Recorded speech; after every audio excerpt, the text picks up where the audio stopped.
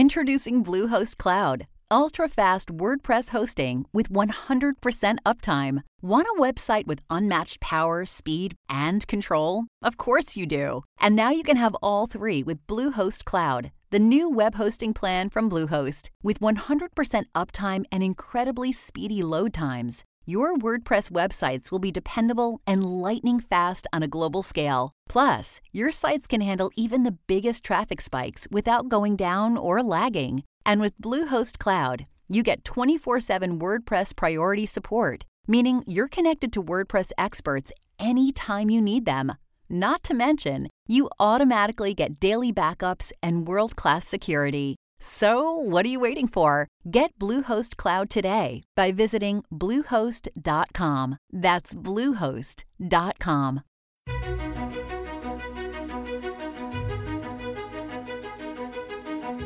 Hey, everybody, and welcome to Intelligence Squared. I'm John Donvan, and today we're debating something that doesn't exist yet, and we're going to be asking whether it should eventually exist. And so here is the question we are putting up for debate.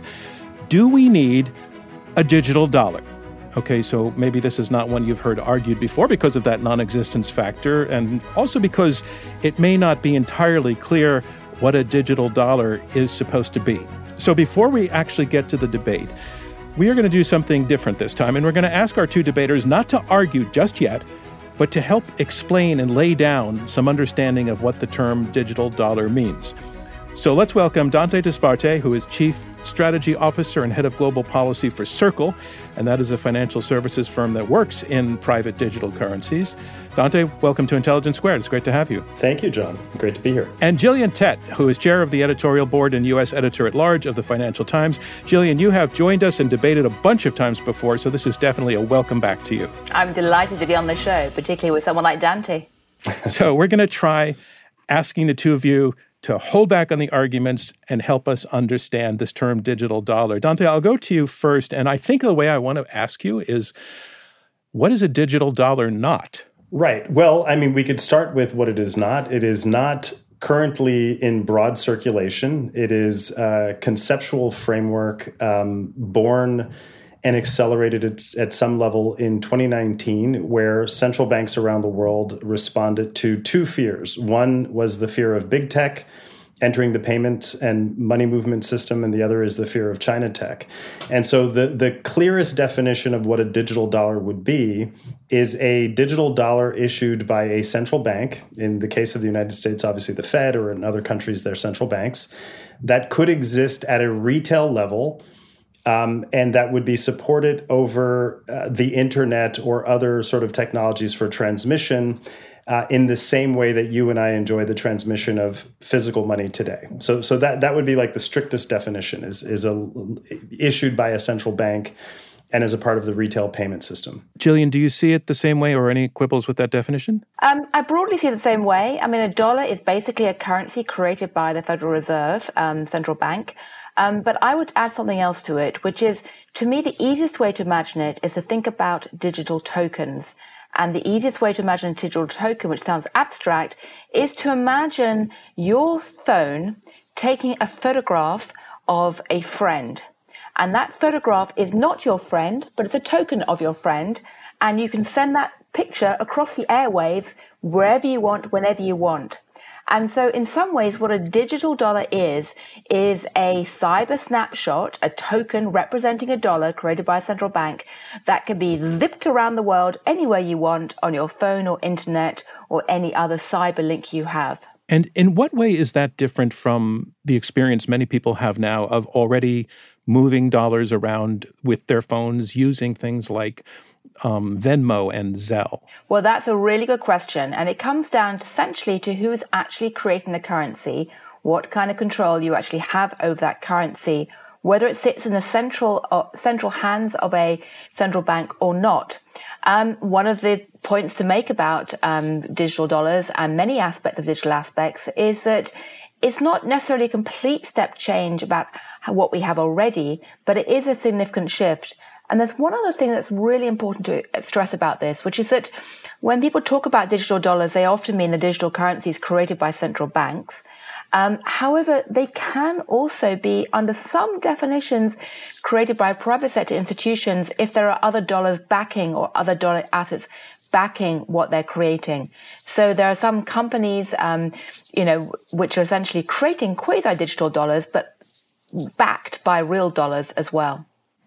And are we talking, Dante, about the digital dollar being a new currency, or is it another variation of the dollar that we know, in the sense that there are paper dollars and there are electronic dollars, or is it a new currency? Well, what would make it new and unique is the marriage of the preservation of privacy, the marriage of the ability to have censorship-resistant transactions and peer-to-peer transactions with the internet. And that's where I think the concept of a digital dollar becomes boundary destroying when you think about, traditional money and regulation and the role of central banking, is that at some level, the fact that, as Gillian described it, that because of an internet native form, it has the superpowers of the internet and the transmissibility of the internet. At some levels, it stops respecting the traditional four walls of banking and payments and monetary policy. So in that sense, it would be distinct. But it would also potentially represent a liability on a central bank as a guarantor or a supplier of last resort and an expression of monetary policy, despite the fact that it would have this transmissibility in a digitally native manner. And the last thing I want to ask you is, a digital dollar is not a cryptocurrency, or is it? Well, again, at the moment, the field is moving so fast that language tends to be quite ambiguous, and it's often a spectrum, and a single word can mean several things. But I'd go back to this idea again of taking a snapshot of your friend and then sending it somewhere else. Now, you've only got one friend who actually exists in the real life. If you take a photograph and frame it in the traditional way and put it on the wall, then you actually have a limited quantities of photographs. If you start zipping that photograph back and forth a gazillion times and potentially altering it, and if the power to do that yourself on your phone, then essentially you're losing control of that friend image. And so one of the key questions at the heart of all this is, what is the mechanism to control the supply of that token? Is it in the hands of a central bank who says, actually, I want to know every single token that's out there and control it, or at least have a control over the supply? And that's kind of what happens right now with dollars when a central bank actually creates currency and dollars. They control the supply overall to a degree. You can argue about whether commercial banks can create more dollars or not, but that's roughly the broad idea. When you get into a world of truly digital currencies, essentially it's the individual armed with a computer who starts creating the currencies. And the real question is there a limit to that creation of currencies or not? Is it done through clever algorithms in the way that, say, Bitcoin is, mining of the currencies and tokens? Or is there something else which controls it? And to what degree does it still sit in a central bank or individuals? And Dante, I was going to ask you the same question, is it a cryptocurrency? But I sense that you agree with most of Gillian's description, but I think to help the general audience again, I'll put it this way. How is a digital dollar not the same thing as Bitcoin? Well, a digital dollar would not be the same thing as Bitcoin, despite the fact that notionally it may leverage many of the same technologies. And so one of the technologies that a digital dollar would ostensibly leverage is blockchain-based ledgering. And so public blockchain infrastructure like Bitcoin's, and there are many others, have solved one of the accounting world's most vexing challenges, which is the double spend challenge. And so in Gillian's example, if she has sent that image to me or that digital currency to me, in a world in which that's a peer-to-peer transaction, it has to be final, and it has to have recorded the debits and credits in a transparent manner so that the transaction is completely settled. With physical cash today, because of the opacity of how physical cash may be transacted, we have all kinds of instances of fraud and abuse and differences of opinion where it ends up becoming my word against Gillian's if, in fact, no one else saw us exchange the money. The idea of digital currencies and blockchain-based financial services is that anyone armed with an internet looking glass as small as a phone or as large as a computer, is a part of that collective witness that can verify that transactions actually took place. So that's a very unique property, which gives digital currencies and cryptocurrencies cash-like transmissibility and transparency. All right. I hope that was helpful for our listeners. And thank you very much for indulging me and us in that explanation without actually debating yet. And I don't think that either of you gave away which side of the question you're on. So that's a neat trick. So let's find out on that one. On the question, do we need a digital dollar? Gillian, Ted, are you a yes or a no? I am a yes, and I'll explain why in a few moments. All right. So obviously that means, Dante, you are? I'm in the formidable task of being a no and being on the opposite side of Gillian on this one. All right, let's get to the arguments then. And Gillian, why don't you go first and tell us why you're a yes in answer to the question, do we need a digital dollar? Well, I should start off by saying there's two forms of digital dollars, and I do want to stress this. There is central bank digital dollars, which is entirely controlled, created, and run by central banks. And there's also the other concept of the digital dollar, which is companies, a bit like Circle, who are essentially creating quasi-dollars, which are tokens that are backed by their holdings of real dollars or real short-term money market instruments. So you can define it both ways. I think the second version definitely has a reason to exist, and I'm sure Dante would agree with that as well, because essentially what a digital dollar that's created by a company like Circle or a token backed by real life dollars is doing is essentially creating a new element of portability, fungibility to dollars around the world for companies or consumers who want to make transactions, and to do so without going inside the pipes of a central bank necessarily in a rather clunky way. So that's a kind of private sector version of it. The public sector version, the central bank version of that, is different. That's really the central bank itself creating ledgers and running ledgers. And the reason why I think we need that is really twofold. Firstly, for the simple fact that we live in an era of extraordinary technological change and experimentation. And we do not know where that technology experimentation is going. Maybe it will just fizzle out. Maybe it will turn out that existing computer ledgers, or rather the kind of blockchain ledgers, are just too darn clunky to ever be much use. At the moment, blockchain is quite clunky. You can't make many payments. Or maybe it's going to accelerate dramatically, and quite soon it'll be so efficient that everyone uses it. We don't know. But I think that central banks have to have skin in the game and be practicing and developing it so that they can keep up with the rest of the world. Secondly, and perhaps most importantly, we live in a time of extraordinary geopolitical flux. China has been very upfront about the fact that it wants to try and compete with the dollar with its own currency. There are other countries that are likely to try and do so as well.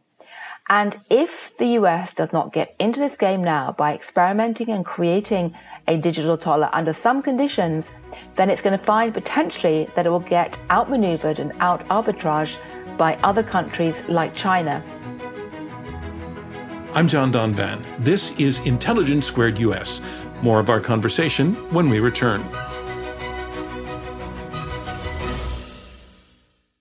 At Evernorth Health Services, we believe costs shouldn't get in the way of life-changing care, and we're doing everything in our power to make it possible. Behavioral health solutions that also keep your projections at their best? It's possible.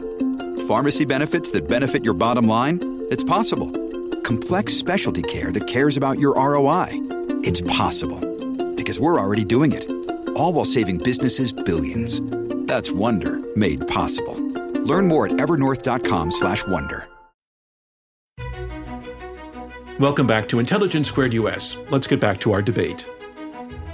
Dante, what's your argument for saying no in answer to the question, do we need a digital dollar? Yeah, I mean, my argument for saying no at one level begins with acknowledging, I think, as Gillian rightly summarized, the current state of play in the geopolitical reality. So just to add a little bit of context to that, today, the Atlantic Council Geoeconomic Center tracks this very closely. Something like 105 central banks representing 95% of the world's GDP are at some degree of experimentation study on the risks and merits of what are known as central bank digital currencies. And to be clear, that is the variant of digital currencies that I'm opposed to.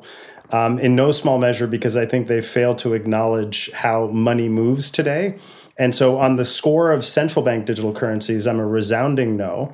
And on the score of the societal temptation to potentially have a big red button in a centralized authority that could ostensibly deplatform people from their money, where the air gap between the central bank, your wallet, and how you spend money is a feature, not a bug, I think is a temptation too risky. The other point is to acknowledge the fact that the vast majority of value-added money in circulation today stems from some degree of rules-based private sector innovation and competition. The two-tiered banking system, the fractional reserve banking system, breakthrough innovations on moving money, whether in physical form or in paper form or in cryptographic form, all are responsive to public-private oversight and rules-based competition. And so the fears of big tech entering the money movement domain and candidly keeping up with China and the People's Bank of China's efforts, which were unveiled at the Winter Olympics in Beijing recently, and are effectively a move towards a model of currency and a model of currency movement that I think have some pretty big boundaries around them vis-a-vis privacy, vis-a-vis continuous innovation in the financial and private sector. I don't think that's an operating model that has served any country very well for a very long period of time. And so some folks analogize this to a digital currency space race. And so then it is worth hearkening back to the original space race, that we won it, so-called we, the West, won it when our political leaders gave us a destination. And then we ultimately marshaled a societal approach that ended up creating innovations that benefit society, humanity, markets, but were nonetheless responsive to a set of rules. And so when you think about some of the challenges that central bank digital currencies represent, you've seen studies coming out of Europe that have indicated that a digital euro would put downward pressure on euro deposits because it would be construed as a safer economic asset in the European Union. This is one of the reasons why central banks have always put out the concept of having balance limits on central bank digital currencies if they were in circulation. The same also holds true in the Chinese experiment. And then it would, again, dismiss the idea that in the 21st century, where your and my financial needs do not take banking holidays, how do you then have an operating model where the central bank becomes a retail bank? And so in the most extreme, that operating model, in my mind, would pretty fundamentally transform the typically invisible hands of central bankers and turn them into competitors with high street banking and retail banking. And so that's the version of this innovation that I'm allergic to, and I think we should have hard societal questions. The last quick point I would make is the UK Parliament studied this in a parliamentary inquiry not long ago, and came out on the side of this may very well be a solution looking for a problem that ignores the rules-based free market innovations that are currently taking place and are responsive to regulatory clarity. All right. Thanks very much, Dante. So Jillian laid out two kinds of digital dollars, the central bank digital dollar. In this case, it would be created by the Fed in the case of the United States versus the quasi-dollars that companies are creating. And it seems as though you don't disagree over the quasi-dollars. So let's dig in on the central bank digital dollar model. And Jillian, I have a question or two for you, but before I got to them, was there anything that you heard from Dante that you would want to respond to off the bat? I think the main thing I'd like to respond to is this, and I can't stress this strongly enough. We are at a very early stage of innovation and development. It's a bit like the early stage of the internet and people saying, I can't imagine why you'd want to use the internet because it's very slow and clunky. In the early days of the internet, if you had an email address, it was a whole string of numbers. No one really liked using it. You couldn't guarantee it would work. And it was very easy to just turn around and say, oh, this is ridiculous. Let's just get out of this. But actually, we now know that the technology evolved much more rapidly than we expected. And I am probably sharing Dante's concerns about privacy issues. If you have a true ledger that's run by a central bank in terms of recording monetary activities, it means the central bank can eventually end up knowing everything you're doing. And that kind of privacy intrusion is something that, essentially the central bank in China is trying to aim for. It's something most Western companies and consumers would probably hate. However, this is a however bit, I don't see anything wrong with the Fed essentially trying to introduce this alongside the current system or as an adjunct to the current system and letting consumers, i.e. the market, decide if some people want to try and use that kind of finance to, again, as I said before, keep skin in the game and keep essentially involved in this fast-moving technology. Gillian, and what would be the consequence of, in a sense, losing to China in that competition? If China were to succeed in creating a digital currency that effectively, I think you might be saying, displaces the U.S. dollar as the international standard, what would be the consequences of that? And is that, in fact, what concerns you? Well, let me say, first of all, I don't have a particular point about the value or not value of having the US dollar at the center of the system. I'm just saying that descriptively, not prescriptively, a sudden shift in the dollar regime would be very, very destabilizing in many ways. It would be destabilizing for the way that the pipes of finance globally currently work. It would be destabilizing potentially for trade relations, and it could contribute to a growing sense of destabilization and fragmentation in the global geopolitical order. The reliance on the dollar right now does create a tremendous amount of vulnerability for many non-American countries. I'm not saying that's necessarily a good thing or bad thing, but one way to understand what's happening in the world today, the financial system, is a bit like imagining, say, the transit network in Chicago. Anyone who's been to Chicago knows that all of the transit lines go out from the outside into a central hub. And then if you want to get from one end of Chicago to another end, you often have to go into the center, change, and then go out again. It's quite hard often just to go between the adjacent districts. That's in a sense a bit like what's happening with the global financial system today with the dollar, and that people have to go into a dollar hub and then out again if they want to trade across much of the world. You can sit there and say that, that's irrational. It should be more balanced. It probably should be.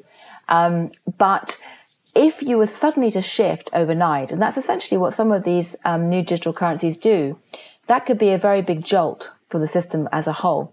So if nothing else, the US central bank needs to stay in that game and be simply able to respond and adapt as conditions develop. So, Dante, what I'm hearing from Gillian, her overarching theme is that the United States cannot be head in the sand about this because things are moving elsewhere. And the outcomes are unpredictable, but they would be predictably not great for the United States if things go to a new, innovative place and the U.S. is not part of that. So what's your response to that overall concern? Well, I don't disagree at all that hurry up and wait is not a particularly great strategy for central banks or any part of a free society to respond to the emergence of competition, geopolitical and geoeconomic realities, or the emergence of new exponential technologies. So I do think we should have some skin in the game, as Gillian described it. And candidly, the whole world is waiting for the United States to lean in. There's a whole host of international bodies, from the Bank for International Settlements, the Financial Action Task Force, the Financial Stability Board, that have for the last 5 years or so waited for the United States to exhale and demonstrate that we mean to lean in and continue to have a role to play in a lot of this evolution of money and the uploading of money on the internet. However, and one of the analogies I've tried to use for my friends who are central bank digital currency maximalist is the Federal Aviation Authority doesn't fly planes and build jet engines. However, it does have a say in terms of responsible conduct in the skies, and we're better off for having choice, and I think the skies are safer. And this is one of the debates that I think the central bank digital currency posture currently omits, which is that there is a current world in which more than $120 billion of privately issued digital currencies known as stablecoins are currently circulating on a host of open public blockchain ledgers, and that have increasingly transmitted trillions and trillions of dollars very safely across a whole host of traditional financial services sectors and active digital wallets all over the world. And to ignore that breakthrough innovation would be to borrow one of Gillian's analogies, that if this is the internet of value, it is still in its dial-up phase. And what a lot of regulators and, frankly, what the central bank digital currency conversation is telling us is stop innovating. It would be like stopping the development of the internet because we didn't like the dial-up phase or the worldwide wait phase.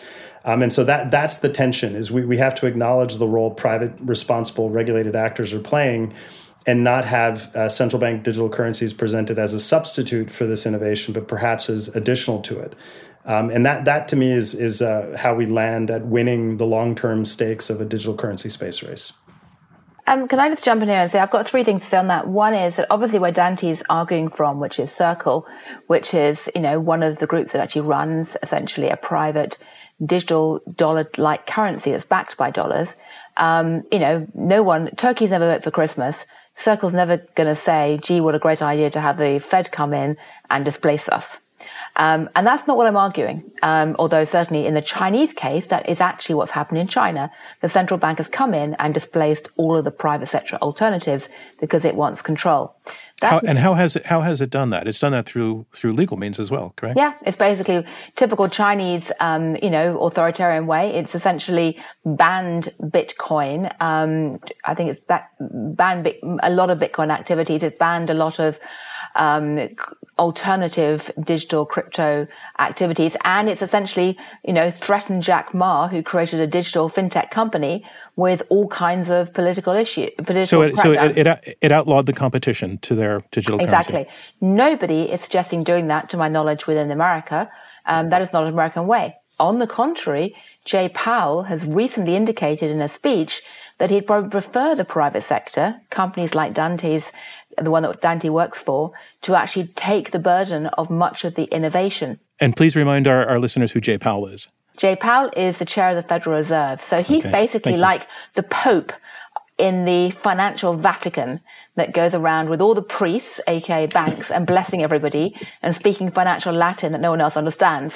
So I'm well aware that right now we're probably all speaking financial Latin, and we're having to basically put it back into vernacular, because otherwise we're going to end up, in love with our own mysticism. So apologies for anyone who's listening. And if I could, just building on the Vatican analogy, in the papal conclave of central bankers, there is one distinction that the Chinese digital currency initiative from the People's Bank of China would have over the current generation, even the private sector innovations that are currently in circulation, and that is this idea of digital legal tender. Right. And today, in a world in which there's regulatory ambiguity in the United States, the United Kingdom, and in other major Western countries around the world about the role of privately issued digital currencies and what type of legal certainty they enjoy, is a world in which I think one of the clear advantages China has produced is this idea of conferring legal certainty and digital legal tender status on these individual tokens. Now, at great societal cost. Privacy, censorship resistance, the soft expropriation of private sector actors and sort of competitive actors in the free market. All of those costs are very high. There's one other cost that I think matters, which is in the United States, we are woefully behind the rest of the advanced economies in what is known as real-time gross settlement. The FedNow system is a system that was designed and is now late, so I joke that it's called FedWhen. That was supposed to create faster intra-bank and interbank payment rails, sort of an instant payment network.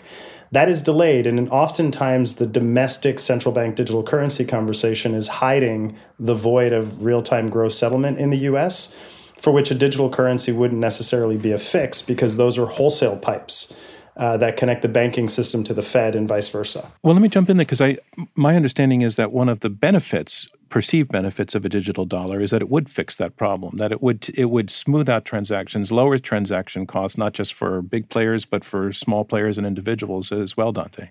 Well, remember, and just one quick point, and I suspect Jillian and I were not going to find a lot of disagreement on this issue, is banks live on non-interest income, aka the death by 1,000 cuts fees that you get for payments activities, for checking activities. Anything that would be construed as a convenience inside the traditional banking space is often paid for. In the same way that with telephony, the longer the call traveled over fixed line infrastructure, the more expensive it was. And so if you want a banking outcome that is fast or convenient, you pay a premium for it.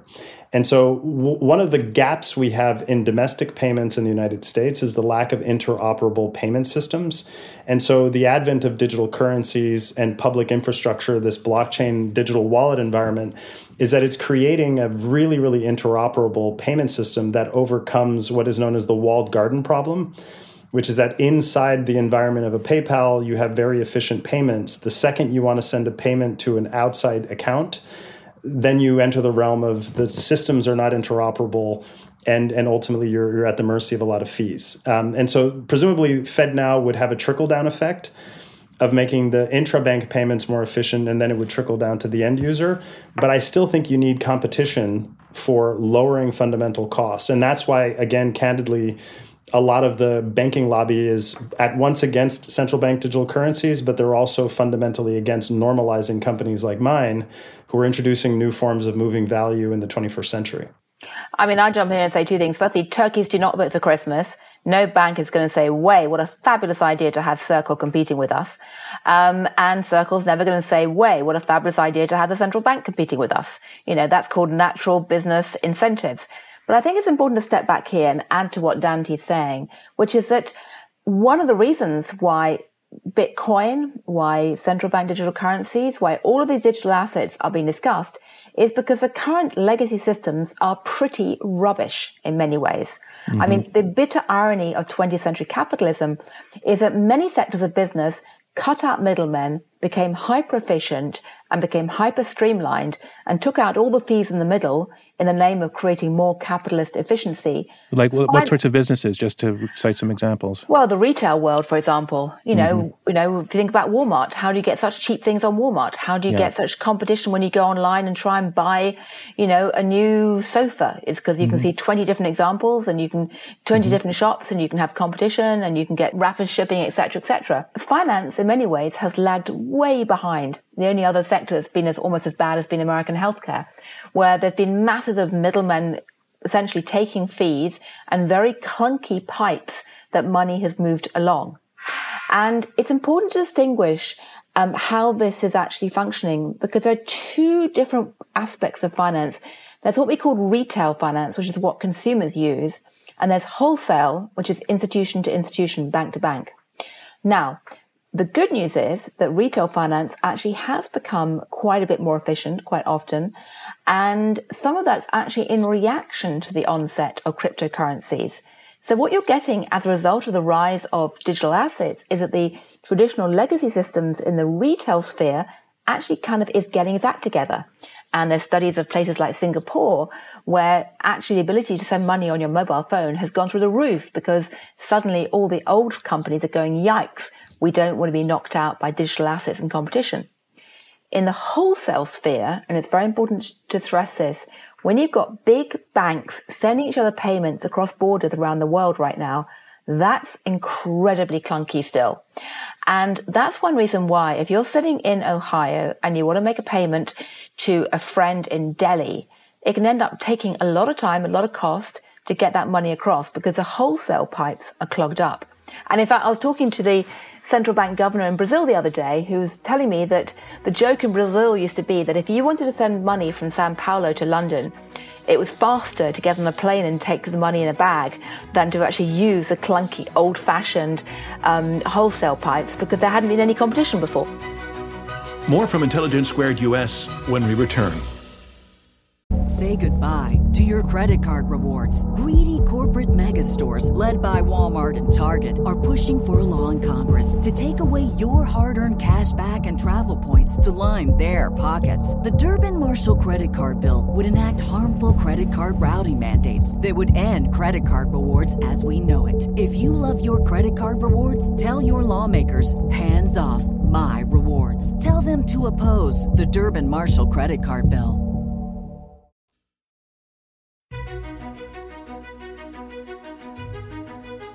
Welcome back to Intelligence Squared US. I'm John Donvan. Let's get back to our debate. All right, so Dante, what I hear Jillian saying is that a digital dollar would allow for so much more efficiency and speed that it makes the case almost on its own. Well, and then there is the public sector scorecard of digital transformation is checkered at best, siloed at worst, right? And so that, just recently the Europeans had to pass a law to try to get the big technology companies to make sure the plugs worked and that all the peripherals for your iPhone would be conforming to a certain standard. And so I do think we should be really, really candid and really honest about the point here is not one substituting the other, but that even cross-border money transmission rails, the networks that move the money, is the real breakthrough innovation. Even, the former Treasury Secretary, Hank Paulson, was a little dismissive of this idea that the United States is going to lose ground and the dollar will be dethroned by a Chinese digital currency initiative unless we responded in kind, in no small measure because a digital currency is the sum of its parts. It's the sum of its institutions. And so a digital rendition of the Zimbabwean dollar would be exactly what the Zimbabwean dollar is, a hyperinflationary digital currency not worth the code it's printed on, in the same way that the physical bills would not be worth the paper they're printed on. And so that's my challenge, and I think what Gillian also underscores is the breakthrough is about transmission of value in an always-on internet-native era. And in a hyper-connected and globally connected global economy, we need to really contemplate rails.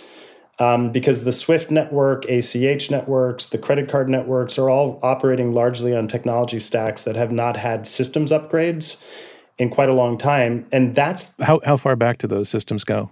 I mean, it depends on the standard, but in some cases up to 50 years or more. Mm-hmm. And they're very vulnerable. They're very vulnerable pipes that are fundamentally messaging systems, not actual value transfer systems. And so things like settlement finality using traditional payment rails take a long time.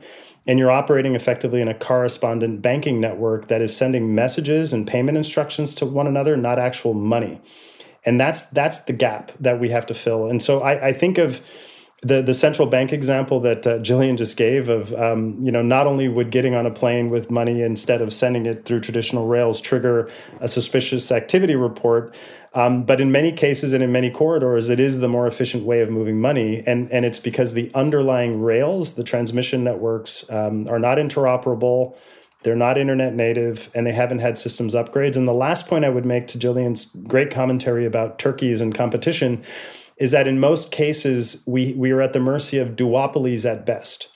Cross-border payments, it's typically one of two companies. Credit card networks is typically one of two companies that dominate a lion's share of money movement activity. And I think that's a heck of a lot more important than the form factor of a digital currency itself or its economic backing. Again, to the essence of what a digital dollar would be, Gillian, the evangelists of cryptocurrency were and are attracted to the whole concept because of the notion of decentralization of finance and anonymity and privacy, that there is no governing body overlooking what's on the blockchain. But a digital dollar created by the Fed, I think it's already been put out there, that the Fed could literally, technically know how everybody is spending. Every transaction that you make, they'll have that information. And Newsweek published a sort of warning by an official of the Heartland Institute. And I do want to point out that the Heartland Institute is a libertarian think tank, which has also allied itself with the tobacco companies on the question of whether smoking is bad for you. They've come down and they were arguing that it wasn't, and also that they question climate change. But they stated this argument very clearly in Newsweek. Digital dollars could easily be tracked by banks, federal agencies, and the Federal Reserve.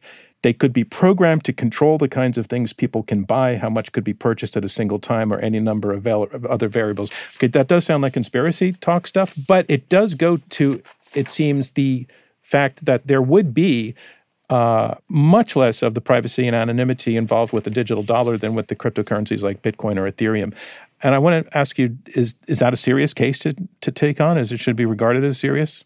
Well, here's 3 points I want to make. Firstly, the fantastic thing about this entire development and debate is that it's made people think about the underlying platforms and rails, as Dante says, on which money actually moves. And for the last 50 years, people have given it almost no thought because, let's face it, talking about logistics, talking about financial plumbing is mind-numbingly boring normally for everybody, anybody who's normal. I mean, you turn up at a party and say you want to talk about the rails of finance, everyone's going to fall asleep. Talking about money, yeah, we all love to talk about that, but not about the logistics of it. Mm-hmm. And what this whole debate has done is concentrate minds on the logistics of money. And it really, really matters. partly because if the logistics are vulnerable, the whole system can collapse. No one thinks about plumbing in their house until suddenly there's a blocked drain and a terrific stink and a mess, and then you really care about it. Otherwise, you ignore it. And Gillian, that is your fourth fantastic metaphor in this conversation so far. It's a mixed metaphor, isn't it? I'm sorry. But it's really serious because, when there is a blocked pipe, people care. And we need to think about pipes right now, particularly at a time of geopolitical tension, because they could get attacked anytime soon. Point one. Point two is that the logistics really matter, and the plumbing really matters, because the question of who controls it is very subtle but critical.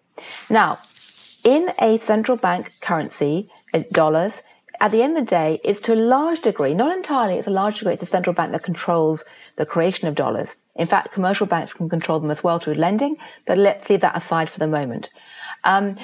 One of the key things that Bitcoin and other decentralized currencies do is essentially let the crowd create the money, and the only constraint on how much money is created is how fast the computers can run and whether people do or do not actually trust the computer platforms.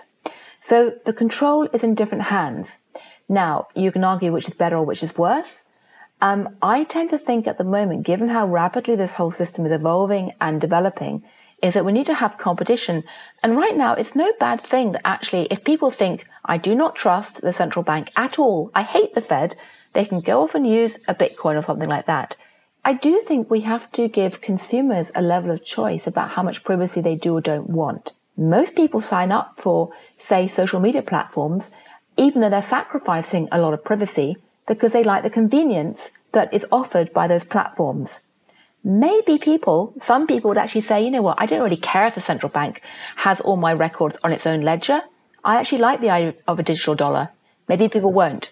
But I think we actually should not be shutting off any options right now. We should let the market choose. Sort of in the way that, another metaphor, that some people are very uncomfortable with the fact of security cameras on the street, and other people say, I don't care. And if it's keeping us safe, I'm okay with that. But Dante, I want to take the same question to you. I mean, Gillian saying that these concerns, the concerns raised in this sort of alarmist scenario are laws can, safeguards can be put in place so that the federal government, if it's issuing a digital dollar and technically would have the ability to intervene in our lives because of that, that's not really a serious concern. Just wanted to take your take on it. Yeah, no. Well, one, the good news is the Federal Reserve in its most recent paper on this topic reported out what is known as Project Hamilton, which is the Boston Fed's particular experiment looking at the technological capabilities necessary to have a central bank digital currency. And what they've said are three things that I think should give those who are listening who might be afraid of the prospect some degree of comfort, right? Number one, a central bank would have to be intermediated. Number two, a central bank would have to be privacy preserving, which I think opens up some serious questions about its form factor. And number three, it would have to be KYC'd. And so you can imagine KYC'd is a term of art meaning know your customer, and that the access to a central bank digital currency would have to have an individual identified and known. And so you could see a tension between number two and number three, but that ultimately means it's going to flow through the regulated financial system. And so then the question becomes, then how will it produce better outcomes if it's just taking the existing rails and making them slightly more efficient? Because we have to remember, the existing rails by design are competitive, by design are exclusive of one another. And, to build on Gillian's analogy of clogged pipes in your home, we suffered through this domestically with the advent of COVID-19 in the United States. So up until recently, I sat on FEMA's National Advisory Council, and we mobilized as a country more than $6 trillion of taxpayer-funded money to everyone. And because the money couldn't move in auditable, near real-time payment networks, we may have lost anywhere between $70 billion and $400 billion due to fraud and crimes of opportunity, because there was no auditability of how money moved, or we just used completely blunt force approaches, sending physical checks to everybody and the payroll protection program and so on. And so that's a function of a void of rails. It's like building a high-speed train but not caring about the train network. And so that's the missing link in the United States. Other countries have open banking systems. Other countries and other regions like Europe have fast payment systems for intra-bank payments and mobility. But where I think we should be very concerned societally, and I think it's candidly anti-democratic, is when the central bank ultimately gets all the way down to the retail level of transaction engagement and having digital wallets. And so as an example, a postal banking experiment only had 6 total users on it recently. And so I think the boundary of where does a free society want the public sector involved in money in their financial lives are pretty clear, that we just don't want these innovations at the retail level. But I'll just say two things to that. Firstly, if the prospect of this digital currency puts the fear of God into the existing legacy system and makes it more efficient, that's a win-win for consumers big time. And I think the jury's still out. It's possible that the entire crypto revolution's main impact to humankind will be to make traditional financial legacy systems dramatically more efficient, belatedly. But the other point is that I don't think we always know what consumers want, because I'll give you one example, going back to my cell phone again. When facial recognition technology was first mooted about a decade ago, all the opinion polls showed that most American consumers were so horrified by that concept, they wanted nothing to do with it. Today, a very large chunk of our smartphones use facial recognition technology to enable us to sign on to things. And it's quite possible that we'll end up going down the Chinese route and using facial recognition technology to pay for things and to get into buildings. And the reality is that consumers' culture is shifting all the time. Culture does not exist like a plastic Tupperware box that you can stack up in a hierarchy of value, to use another metaphor. It's more like a slow-moving river where you have new currents coming in and changing. And yes, we should all make sure the population and voters understand very clearly what's at stake in these privacy debates. But we can't necessarily assume that we know how people are going to feel in 10, 20 years' time. And lastly, the very point that Dante said about how terrible the experience was of trying to distribute the COVID checks shows that it's not an either or. If there'd been a digital currency there, that people had been using to some degree, we could have done it very, very efficiently and very quickly. But it doesn't mean that the rest of the payment systems necessarily die and wilt on the vine immediately, any more than the fact that we have credit cards means that suddenly old-fashioned cash and checks have suddenly vanished as well. I want to look at one other word in the question that we're raising. Do we need a digital dollar? We haven't talked a little bit about who we mean by we. And we have talked, I'm using we in a different sense now. The three of us have talked about the term retail user has come up from time to time. And I want to explore whether there are retail users who would be better off in a world with digital dollars as opposed to a system where right now you have to have a bank account and an ID card, et cetera. Dante, I guess I'm asking you to take on a question which might actually argue against your no position, but maybe not. Yeah. Are there people who would be better off with the digital dollar? Well, there are. And I think, one of the big fig leaves that the digital currency world and the blockchain-based finance world and the cryptocurrency world currently hides behind is this financial inclusion fig leaf, which is the argument is very straightforward, right? That in a world in which you have 1.7 billion people with no formal access to the formal economy, for good reasons and bad, and the good ones are that if to be banked requires brick and mortar and a traditional sort of retail bank access. I need to stop you because of your using the word banked as a participle, which is making a verb of it. So, what do you mean by bank and unbanked? If you're a banked person versus an unbanked person, who are you? That's right. Well, think of it better stated and maybe more crudely stated. It's to have margins of poverty and margins of access to the formal economy. So to be banked presumes, and the FDIC produces great research on this every year, to be banked presumes you have access to a series of formal banking and financial services, from low-cost check cashing to low-cost checking account access, and to, over time, things that can accrue credit to you and lending and so on. So that's like the very simplistic definition of what does it mean to be banked. But then you have, and the COVID example is really dispositive.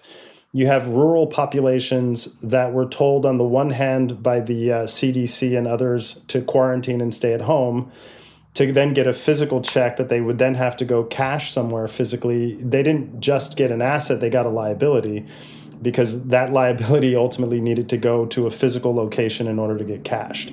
And so the advent of digital currencies, private digital currencies, and faster payment systems starts to remove some of the logistics, again, borrowing Gillian's, I think, great terminology, for how money moves and how it reaches end users. And so that's like one big problem set. We have a planet with an enormous number of people who are perennially on the margins of the formal economy. Advantaged now how in a digital currency? They would be advantaged simply by the same way, and this is where it perhaps is too simplistic, but in the same way that if to have access to telephony hinged on antiquated fixed line infrastructure, you would have billions and billions of people all over the world who wouldn't enjoy the revolution of mobile telephony and now mobile internet. And so this is where this is a Cambrian explosion of innovation in banking and payments and finance, is that armed with little more than an internet-connected device, a smartphone, a basic Android phone, that device can now become a compliant payment endpoint. And that's where this revolution is really starting to take on pretty big societal proportions. Something like 75% of all the merchants in the world are contemplating accepting digital currencies as a part of their retail payment experience.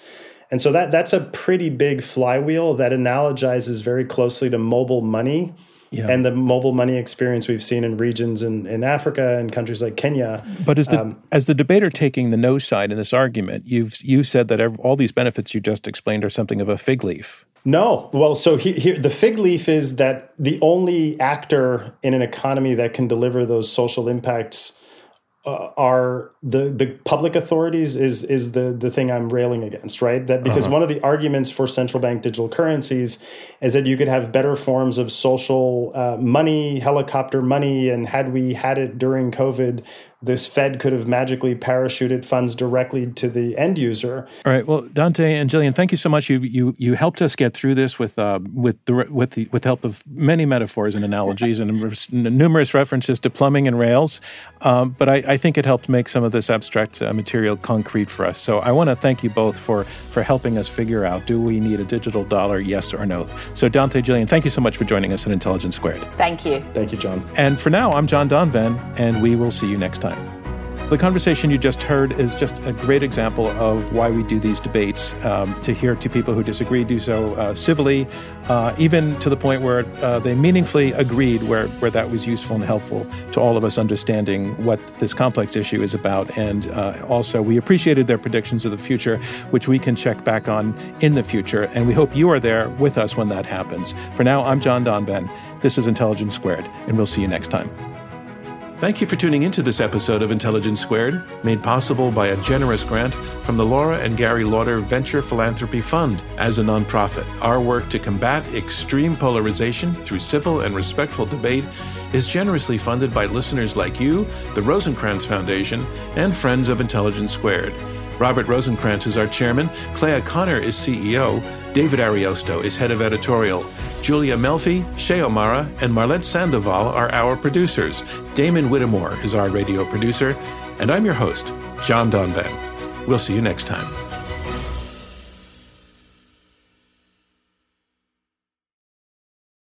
Our bodies come in different shapes and sizes, so doesn't it make sense that our weight loss plans should too?